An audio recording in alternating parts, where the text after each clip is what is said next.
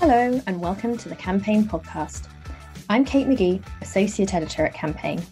This week has seen the release of Sipsmith's latest ad, where Ogilvy has reprised the comedic character of Mr. Swan, voiced by Julian Barratt. This time, rather than swanning around the gin brand's distillery, he is on Wimbledon's Centre Court, celebrating Sipsmith's first year as the official gin partner of the championships. It's with great pleasure that I announce our partnership. Wimbledon is now the official tennis of Sipsmith Gin. What? No, you've got it the wrong way round. Where are you going? This is the official manicured grass of Sipsmith Gin. No, it's the official manicured grass of Wimbledon. Grass is delicious. This is the official... Back in April, Campaign senior reporter Fayola Douglas visited the stop-motion set, where she got to see some of the models up close and caught up with Jules Chalky, the Executive Creative Director at Ogilvy UK, to find out more about the production. Here's the interview.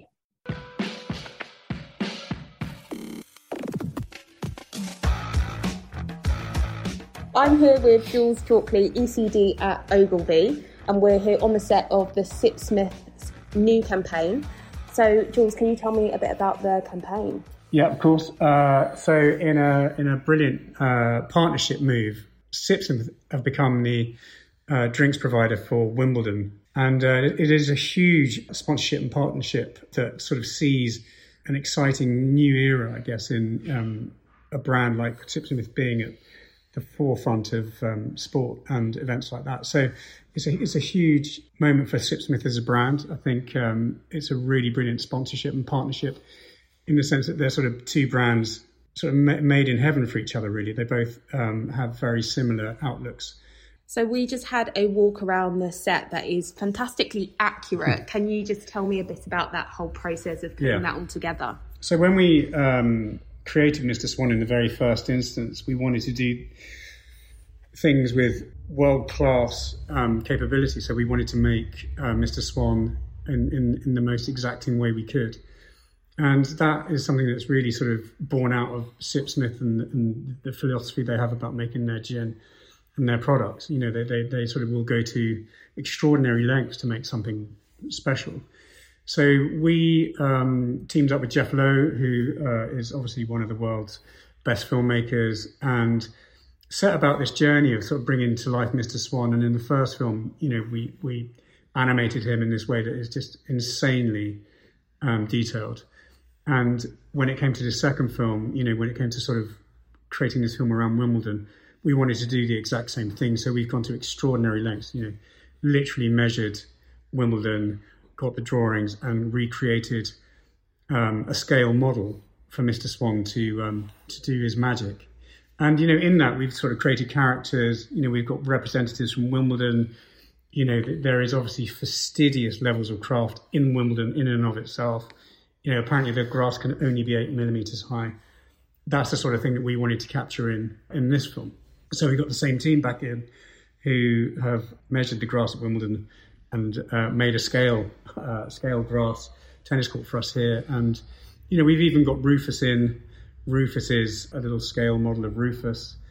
And, you know, the clothes have been made to such a degree that when they sign off, because Ralph Lauren has the clothing at Wimbledon, we have to make sure that Ralph and his team are happy. You know, from the umpire's chair to the grass to the tennis net to everything is perfect. To the point, actually, if you look through camera, you're not sure at times whether you're in the real Wimbledon or the scale model. It is British filmmaking craft at its finest, I would say. So I know that this is a stop motion film. Yeah. Kind of, what do you really love about that medium? Well, I think, you know, with when you sort of create your own world, you can create characters that are just brilliant. I think Mr. Swan is someone who came out of the idea of creating a character that we would just love to hang around with, and is very gregarious, has incredible energy, is really, really positive character, but also makes us laugh because he sometimes gets the wrong end of the stick. But it allows us a really sort of joyous way of telling a story, really, I think. You know, there's a little bit of make-believe and magic in it that you don't get sometimes in the real world.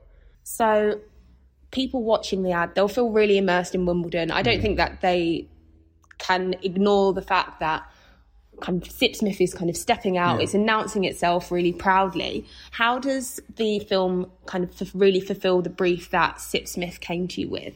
You know, I think, as I said at the beginning, it's just an amazing partnership.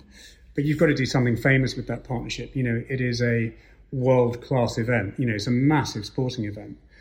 And it is an extremely classy sporting event. You know what I mean? It's got the way you're only allowed to wear whites. You know, the grass has to be a certain length. You're not allowed in the changing rooms unless you're a player.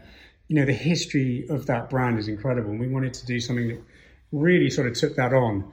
But I think we found a way of flipping it. And I think the way we've approached it by Mr. Swan getting completely the wrong end of the stick, I think allows us to celebrate both brands, but in a way you probably haven't seen it. And I think that's really disruptive and fun. You know, where you're taking something that is a great British tradition, but you're flipping it and making it a really disruptive idea. So I know you've worked with Mr. Swan before. So how was this process different? Because of course it's been a very unusual year. So a lot has changed. Did that change your production process in any way, or kind of getting to this point? Actually, I think animation plays into sort of filmmaking in the current environment more easily than perhaps if you were trying to do a big live set. And I think, you know, we've been working on it for a year. And, you know, animation, I think this is a 15-day shoot. You know, it's not a fast process. You can't rush things to make things out. So I think that's something that we've had to take into account. I think the challenge from the creative point of view of Mr. Swan is, you know, I think the first introduction of Mr. Swan was really well received, and I think we've got a very unique proposition for Sipsmith with Mr. Swan. But obviously there's that sort of difficult second album thing that I think we were really conscious of. And we've been writing for 6 months. And then when we hit this idea with Jeff, you know, the writing didn't stop. And it's still going on, actually. There's still things being tweaked, even though we're in animation, we're still writing stuff. So I think the process has been brilliant in the sense that we've actually had time. You know, this has been something that we've really crafted, even through script stage. And I'd hate to think the number of meetings we've had about scripts. And, you know, also bringing Wimbledon on as a partner as well, because, you know, actually to do the thing that we've done, you know, they needed to be really happy and excited with it. And then they've just been a brilliant partner in the creative journey. But it has been a joy. And can you just tell me a bit about how the messaging is going to continue off screen?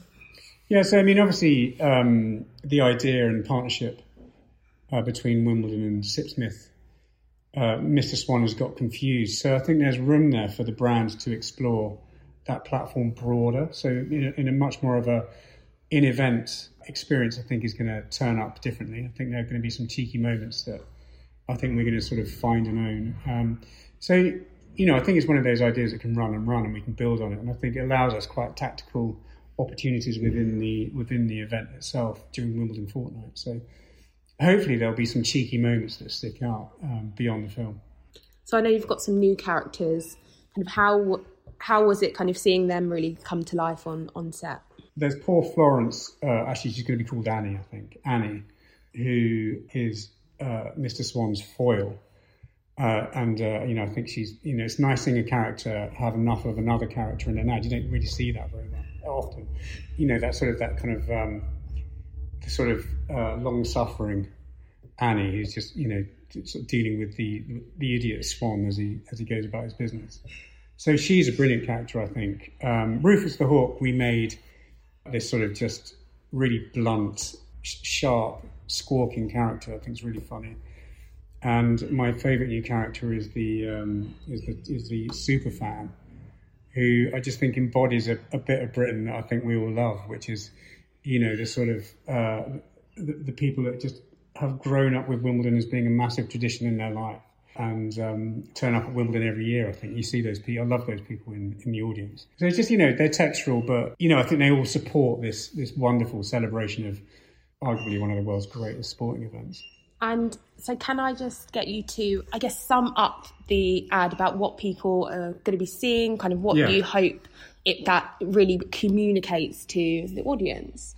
So Mr. Swan is this wonderful character who is extremely positive, has incredible confidence, and has found himself in front of camera talking about one of the greatest partnerships in sport, But Mr. Swan, being Mr. Swan, gets the wrong end of the stick. Instead of Sipsmith being the official gin of Wimbledon, he thinks Wimbledon has become the official tennis of Sipsmith Gin. He's just so assuming. And so goes about launching this incredible opportunity and partnership, but with completely the wrong end of the stick. So he thinks that everything that is Wimbledon is now theirs. And Annie is there correcting him all the way through, just trying to keep it on rails as he tries to take it off rails. So it's a lovely creative tension between the two and the brands, but it's really funny. And I think what it communicates is just a peerless confidence in Wimbledon as a sporting brand, and Sipsmith as this incredible sort of pioneering gin brand. I mean, they were the original, handcrafted gin. And I just think this lovely sort of humour and this sort of mad cappery just makes it a really enjoyable, fun thing to watch, and it's very disruptive for it. But it's quite a simple humour. It's quite cheeky, and I think that just says a lot about both brands actually.